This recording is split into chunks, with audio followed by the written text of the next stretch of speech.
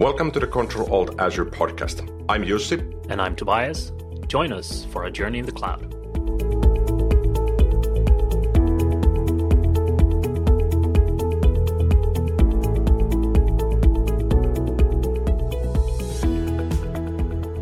Hello, and welcome back to another episode of Control Alt Azure.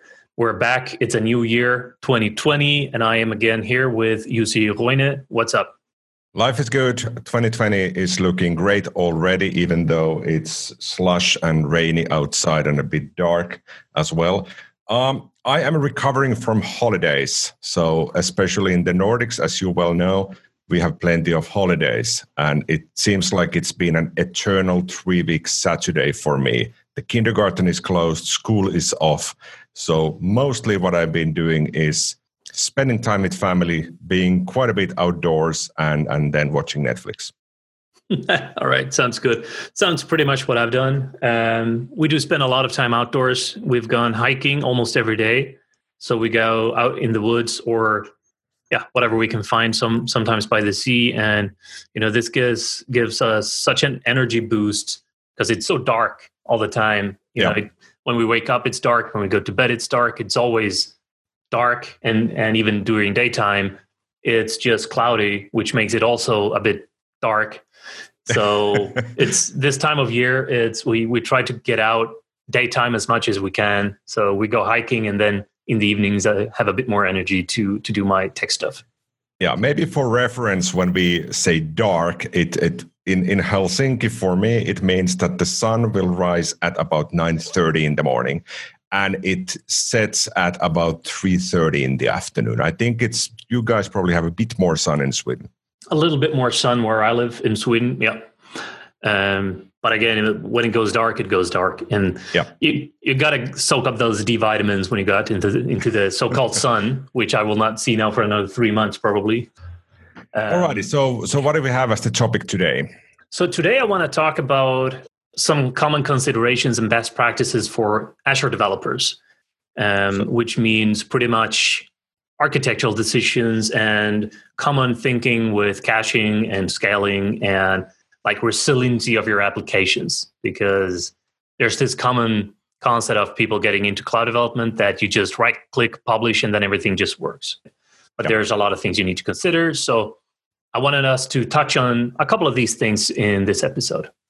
Yeah, there's certainly a lot to dive into in here.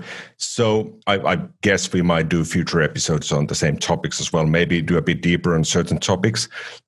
So when was the last time you sat down with a customer or a colleague or another Microsoft partner and they wanted to deploy something in on-prem as opposed to deploy something in Azure or some other public cloud? For me, that's been quite some time. I have spent all my time exclusively in the cloud for the last at least 4 years, 5 years, maybe even 6 years. I did used to have a lot of clients working with on-prem SharePoint and SQL servers and Windows servers and things like this, and also custom applications built on that.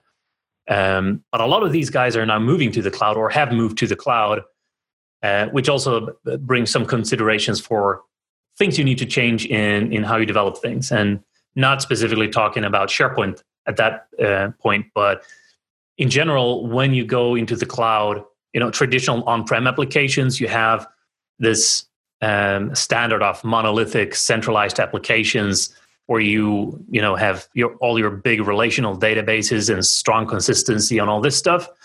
Moving to a modern cloud is more decentralized. You have microservices. You have something called eventual consistency that you can use, for example, if you use Cosmos DB. So instead of strong consistency, meaning you make an update and it's pushed out everywhere at once, eventual consistency means that you accept that it will eventually be the same, but it could take a while. And a while is not several days. A while can be a couple of seconds. But if you have a huge distributed application with a lot of data centers or deployments across data centers in different regions, accepting an eventual consistency also in your application architecture makes sense, because then you don't have to wait for this to persist in maybe 5 different regions. You can just make the change and then it's going to be eventually consistent. So that's one thing. So going from this traditional on-prem to cloud comes with kind of a new line of thinking, but it doesn't have to be too complicated. Another thing that I think about a lot is, which I too did when I moved into cloud development, was I was used to like making these occasional huge updates. You made a big update, you had a PR that you worked on for 3 months, which might be a bit exaggerated, but you made some really big changes. And then you pushed this out, and the entire company was waiting for this one big update in this one application that everyone used. Now with microservices, you have like frequent small updates, and yeah, everything is a bit more decoupled in that sense. So there's a couple of thoughts around that. Let me pick quickly on one of the thoughts here as well. And that's when you move from, let's say, traditional on-premises development, meaning that you might have a local data center, you might have a private cloud, a partner is hosting your servers for you, and you have perhaps limited access on those VMs. And once you need to push something in there, let's say your own custom code or a sort of an update to the operating systems or change with any of the settings, oftentimes a lot of the work you would do is still architecture and development related, but you're not really working on those tools and services. You are working with people through processes, filling out forms, asking permissions, perhaps requesting that we need this and this port open from this firewall so that this server can talk to that database server. And that, I think, was quite prevalent up until maybe 2016, 2017 in the Nordics, and what I see in Europe as well. But for the past 2-3 years, it's more or less that companies that have started using Office 365, they had to also take care of Azure AD. And through Azure AD, it kind of opens up the public cloud for you as a developer and as an architect.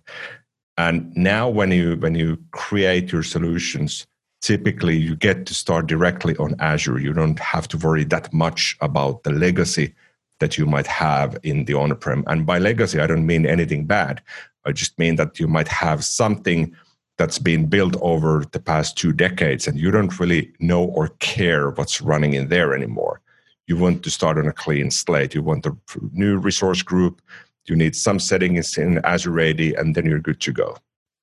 And that makes perfect sense. And I see this all the time where kind of a clean slate is what people want to go for, because there's a lot of things you had built for your on-prem architectures that may or may not work. But even if they did work, if you just put them on a VM in a cloud, it may not be how the cloud was designed, and it might not give you the most resilient applications. So always thinking about that kind of move over and tabula rasa, or a clean slate, is a very good thing. And as I always try to think, it's if you know what you need to build, or if you know what kind of applications you need, take a step back and try and figure out the decisions of your architecture style and design principles first, so you understand how you can build things using what services and resources that already exist in Azure before you actually start to reinvent the wheel. Exactly. And I feel it's important that you step back and think and plan and design up front, but that you do not lock everything down up front, meaning that this has to be an Azure function. This has to be a VM. This has to be an Azure SQL database, but kind of keep those options floating, but still maybe roughly sketch out that, okay, this is what we're thinking. This goes here, this goes there. And then when you start planning and actually creating something, you might realize, oh, there's something new I didn't realize we could use to replace this and this. So we get rid of one VM or one database that we didn't really need anymore. Yeah. And that makes sense if you know kind of what you need to build. A lot of the times I've also been exposed to like highly agile environments. So you build something for 3 weeks and you make plans for 3 months because you kind of know what you need to build. But after those 3 weeks, you realize everything needs to change because the business requirements changed. So that's also a good thing to keep in mind, not specifically for cloud development, but Like if you start building microservices and if you start building things that are easier to maintain in such a sense that it's easier to make updates, it's also going to be easier to be agile. When changes in requirements come in, you're going to be able to handle them easier. And like you say, don't lock yourself into specifically functions or AKS or Kubernetes or whatever it is. Build the applications that can run anywhere. This is also a key factor to success over time, because you can build an application now that handles a couple of things in a queue using a function, but that's not enterprise scale. That's not something that might live for 10 years. So when you design something that needs to run for a long time and that is business critical, all of these things are important to think about upfront.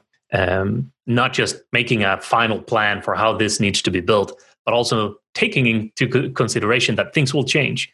New services will come in Azure. Services will change in Azure.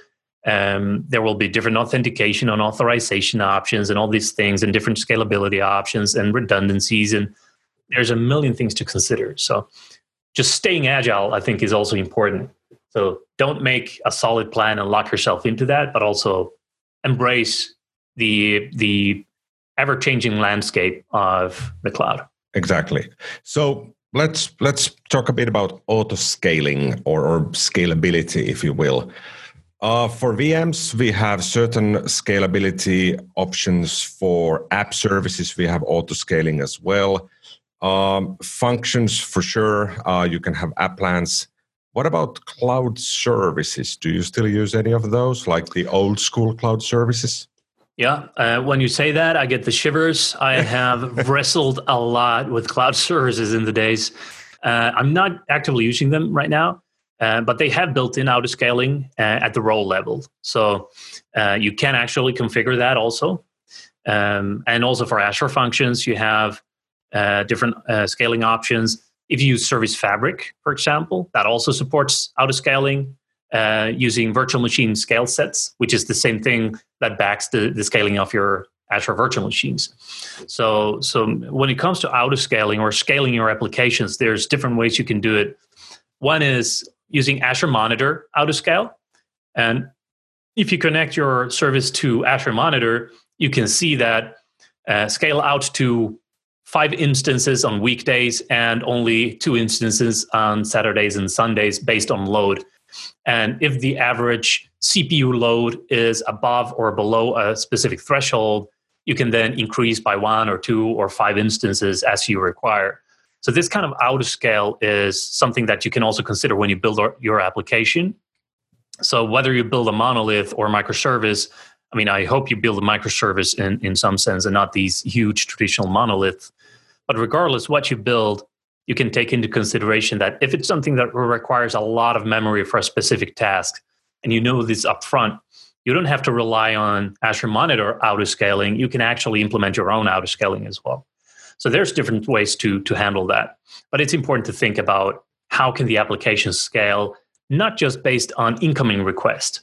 So this is a common way to scale things. If you have a web app or an API, you get 10,000 requests per day. Maybe you only need 1 instance or 2 for redundancy.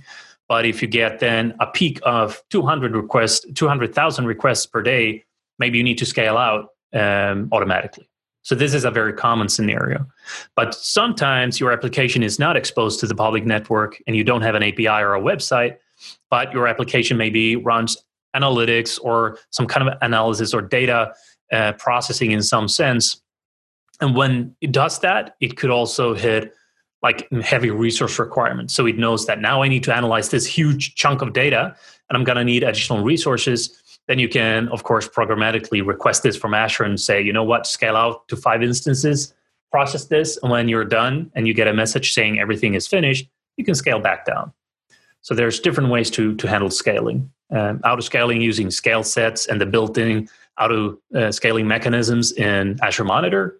And also from the developer perspective, you can do this from your application code or from the client side. So that's pretty cool. And I mean, we can talk about scaling probably for a couple of hours just to dump everything we have on our minds on this topic. But to keep it short, that's kind of where I want to leave it for now. And we can pick up on that topic also later. Yeah, definitely.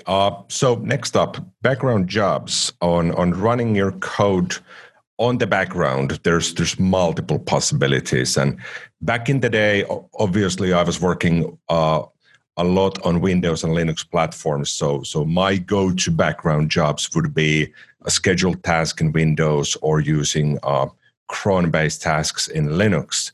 And I don't really use them that much anymore. Occasionally on the Raspberry Pi, I do use those. I need to execute a script every 2 minutes, and that's super convenient. But now for running code in the cloud and have it trigger somehow, either schedule or based on an event, I often start with web jobs because they're so simple and you can simply pick up what you have, deploy that to your web app and have it run. Do you still use web jobs? I do use web jobs occasionally, and it's kind of what you just touched on there. For anything that I already have a web app for, if I have a web app connected or a web app already deployed that has a purpose, and the background job is for this web app or for the purpose of what this web app does, then I can use a web job for that. If I were just to deploy, if I don't have a web app and I need a background job, I would probably rather go with a function because you can use the consumption plan, which is pretty much free until you start using it, and you have to use quite a lot of it to start being built for it. So if you have simple requirements starting out or building a proof of concept, I would definitely do a consumption-based function. And there you also have support for event-driven triggers, and that's kind of a task that is started in response to any type of event. This is usually with queue triggers. That's very common, or an HTTP trigger in Azure Functions. Or if you do schedule-driven events, it's once per day I want to do this, or every 5 minutes I need to run this task. And functions can also do that. So there's different ways to do that.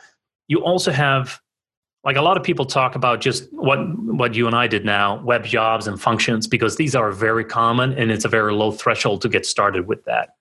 But you also have different things. You have Azure Batch, which is a platform service that kind of schedules compute-intensive work, and you can run this on a managed collection of virtual machines.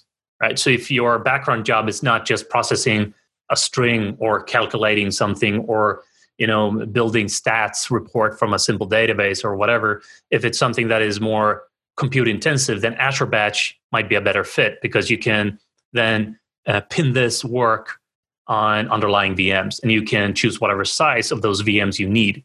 So you need 16 cores and 64 gigs of RAM. Sure, do that. And then you can scale it out by instances.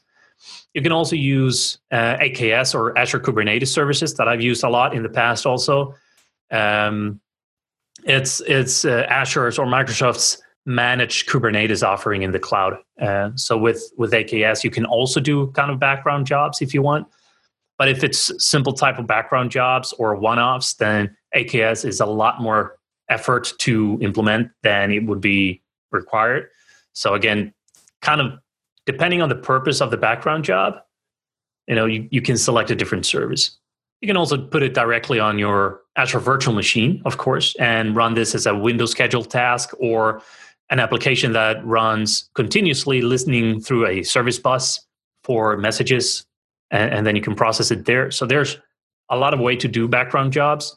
But the key thing is whatever you choose, when it runs as a background job, you don't see the error message on your screen if you're using a web app or whatever it is, because it's processed by a service on the background, which means you need to handle conflicts. And conflicts will occur. If you design systems for scale and you build enterprise systems, you will have conflicts.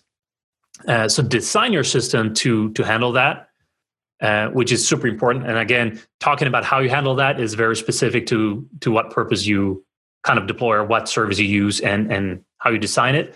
But keep this in mind. If you design background jobs, whether this is a simple function or web job, design it for conflicts. If you have a queue-based trigger and you have 100,000 items thrown into that queue, you can get conflicts if you try to update things in a database from 10 different functions at the same time.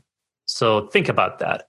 There's also the point of resiliency, which kind of touches on something else I have on my mind, like with retry guidance and transient faults I want to talk about. But like the resiliency for a background job is also important, that if it fails, it needs to be able to pick up where it left or restart the entire job and scrap what it was doing. So that's also important things to keep in mind. A lot of times I hear people say, I just put a function in the cloud, or I put a web job up, everything seems fine. But it seems fine because maybe you didn't have monitoring on it. You couldn't see the exceptions. Or there are no exceptions, but it also doesn't process any data. And we see this a lot. This happens a lot when we do code reviews and we check out different repositories, and you see people write an issue or saying, I have a function, it's triggered every 5 minutes, but nothing works. Or it works intermittently. Because the function was connecting to a database, a SQL server, Azure storage account, whatever it is. And if it processed 1 million requests, maybe 5,000 of those requests failed, but your function did not fail because you didn't throw the exception. You would never know. So design for resiliency, conflicts, take into consideration these scale and performance considerations. So when you go enterprise, or when you go to 100,000 items, or like we do, I process hundreds of millions of items per week in some of my applications. If I had not built that for redundancy, resiliency, and with handling transient faults, it would be madness.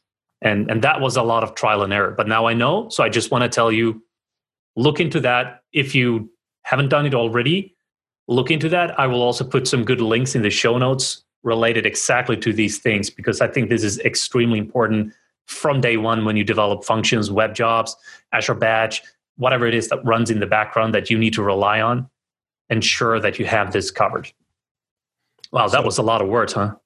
That was a lot of content. That's great. So mentally, I'm juggling with the different options for running my background job. So the easiest, lowest friction option seems to be web jobs, and I think we both agree on that. It's super easy to get started with those, because essentially you can pick up your exe, your shell scripts, what have you, drop them in a web job and just have it run. You don't really need to worry about anything.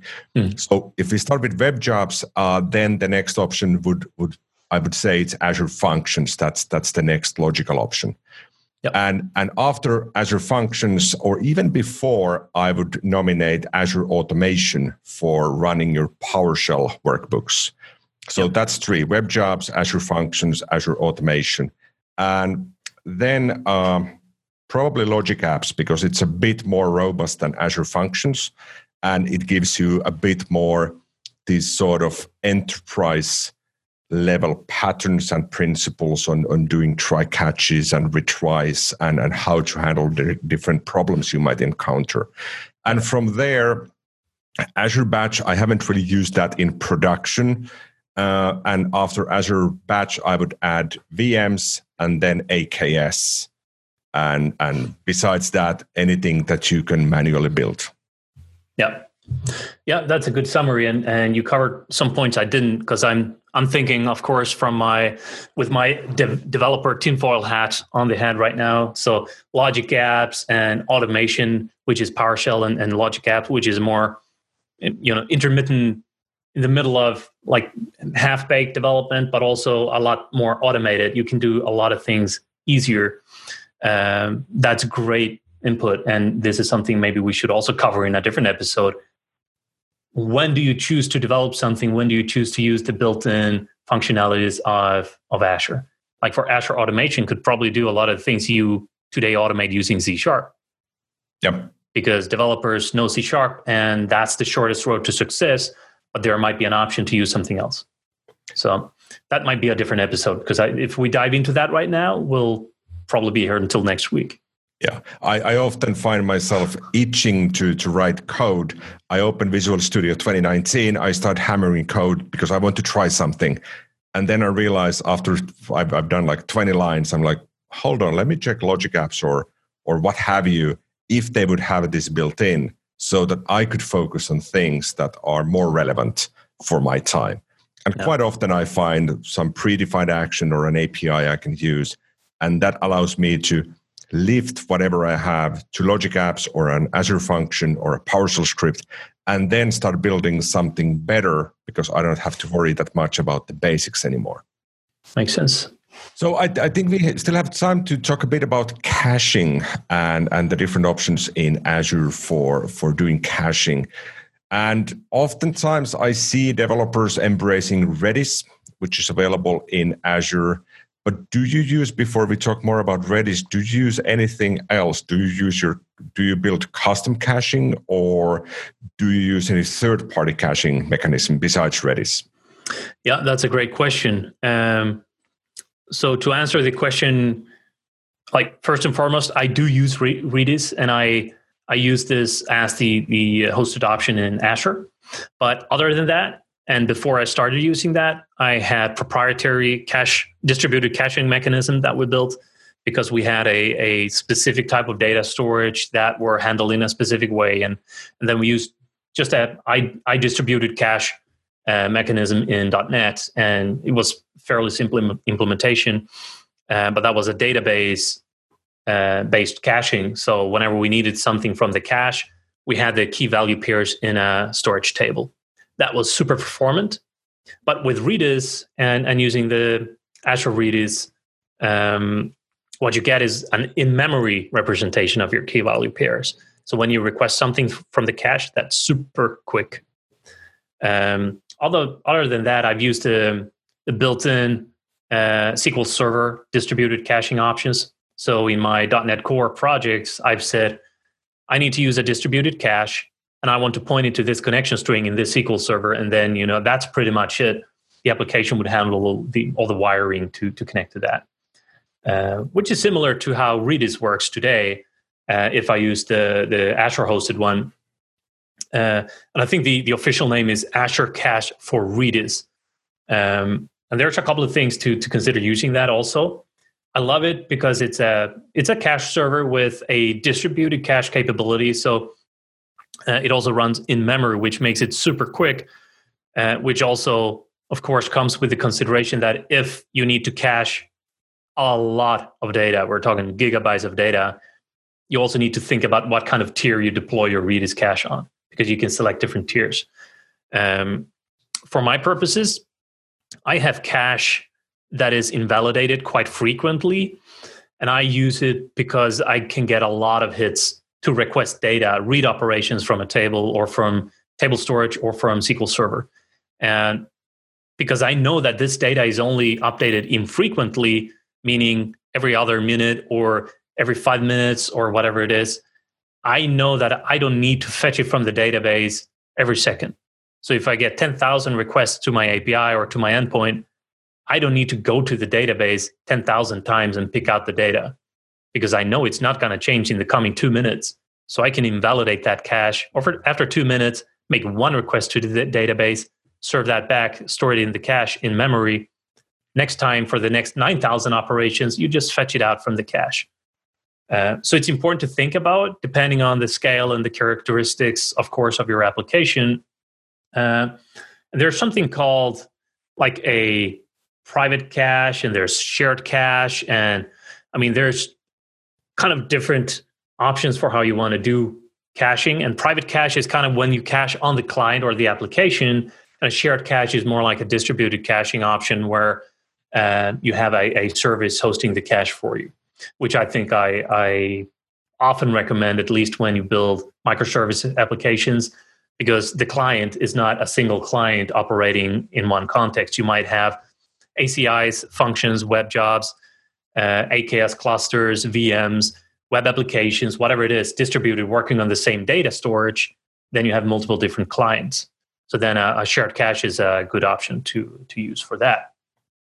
One of the things that I often realize when I'm working with clients, and they might have different partners working on their solutions on Azure, is that caching, especially with Redis, is just something that everybody automatically agrees on, that we need this, let's enable it, let's deploy it for production and testing and QA and all the other environments. But then when you start looking at the cost of having this, it's not free.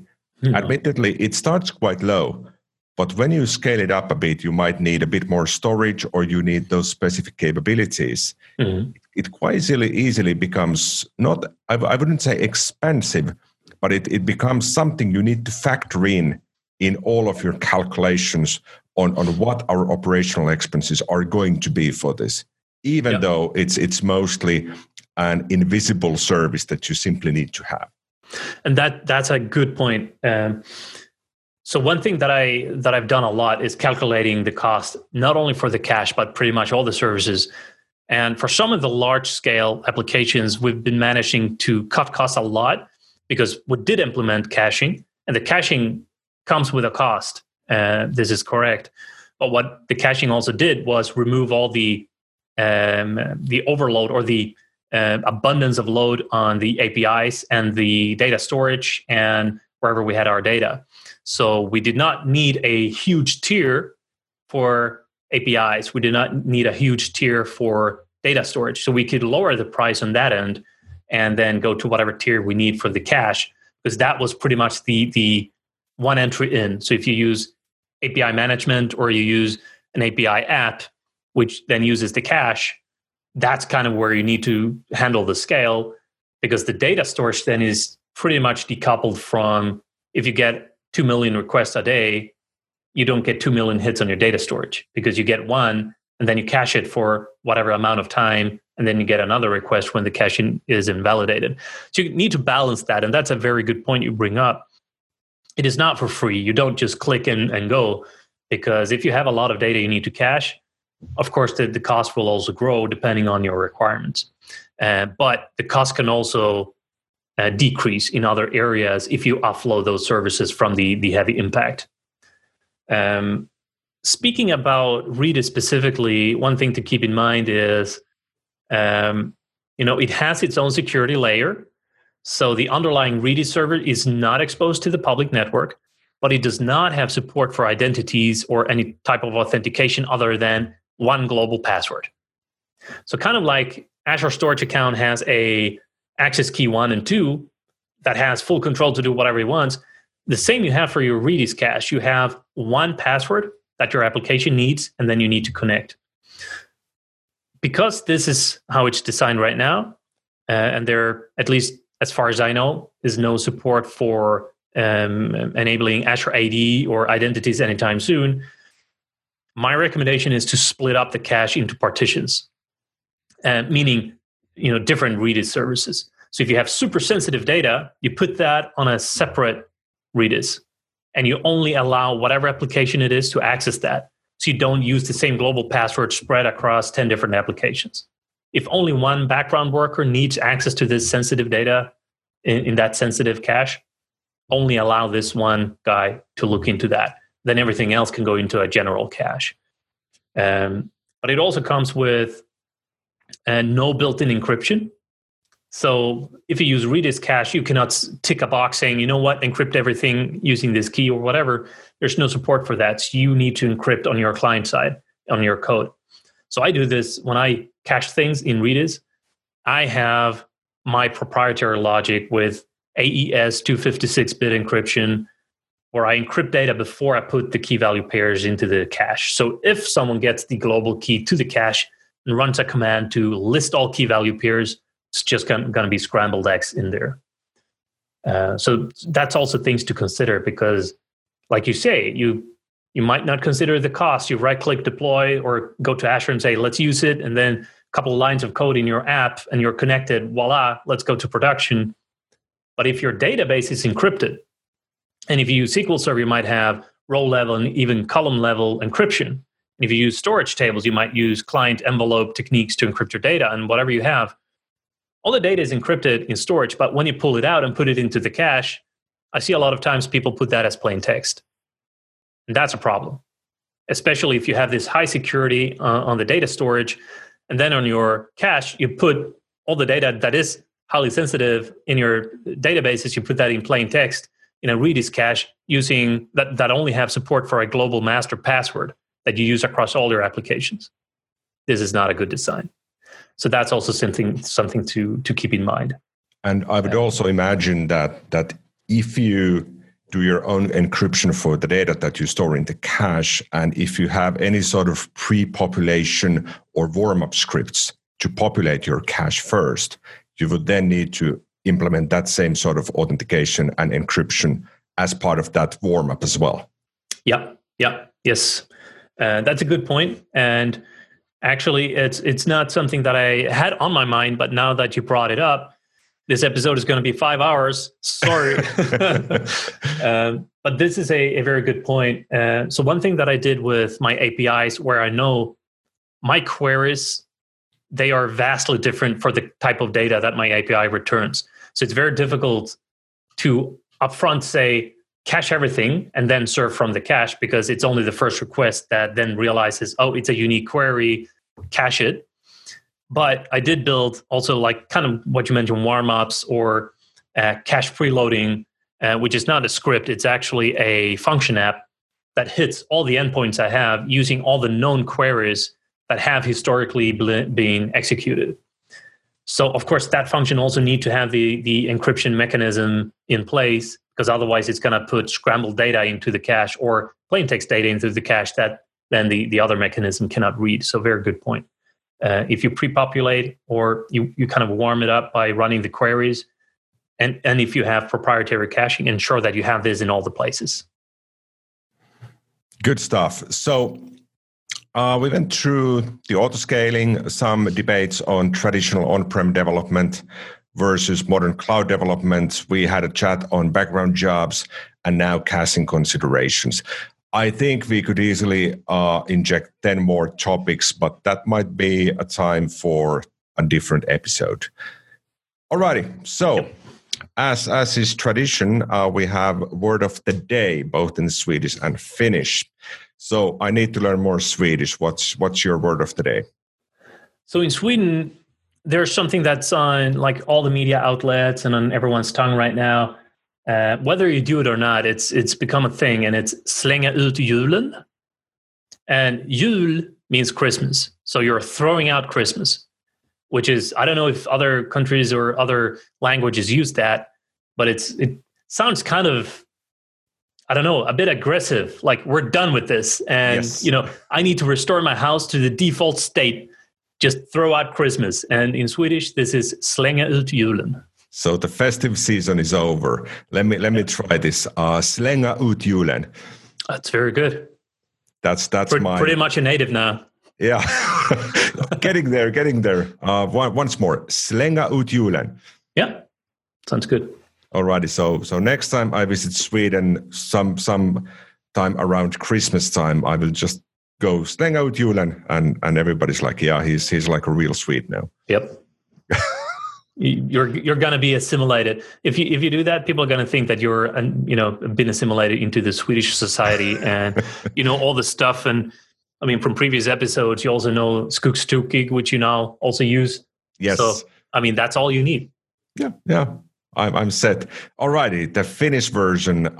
So in Finland, people do a lot of travel within the country as well as in the neighboring countries like Estonia and Sweden, of course.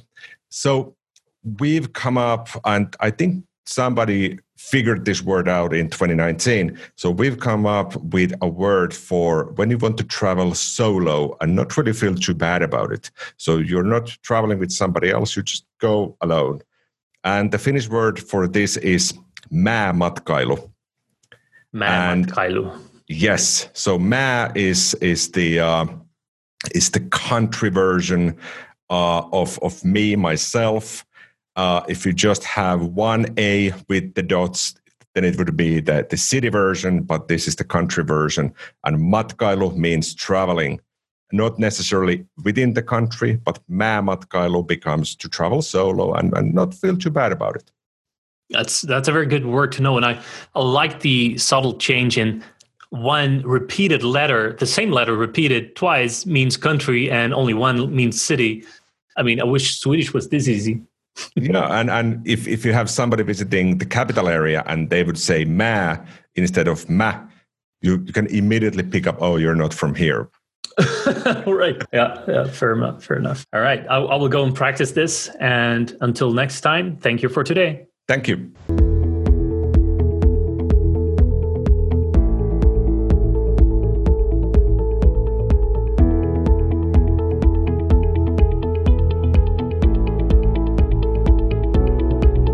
thank you for tuning in to the Control Alt Azure podcast.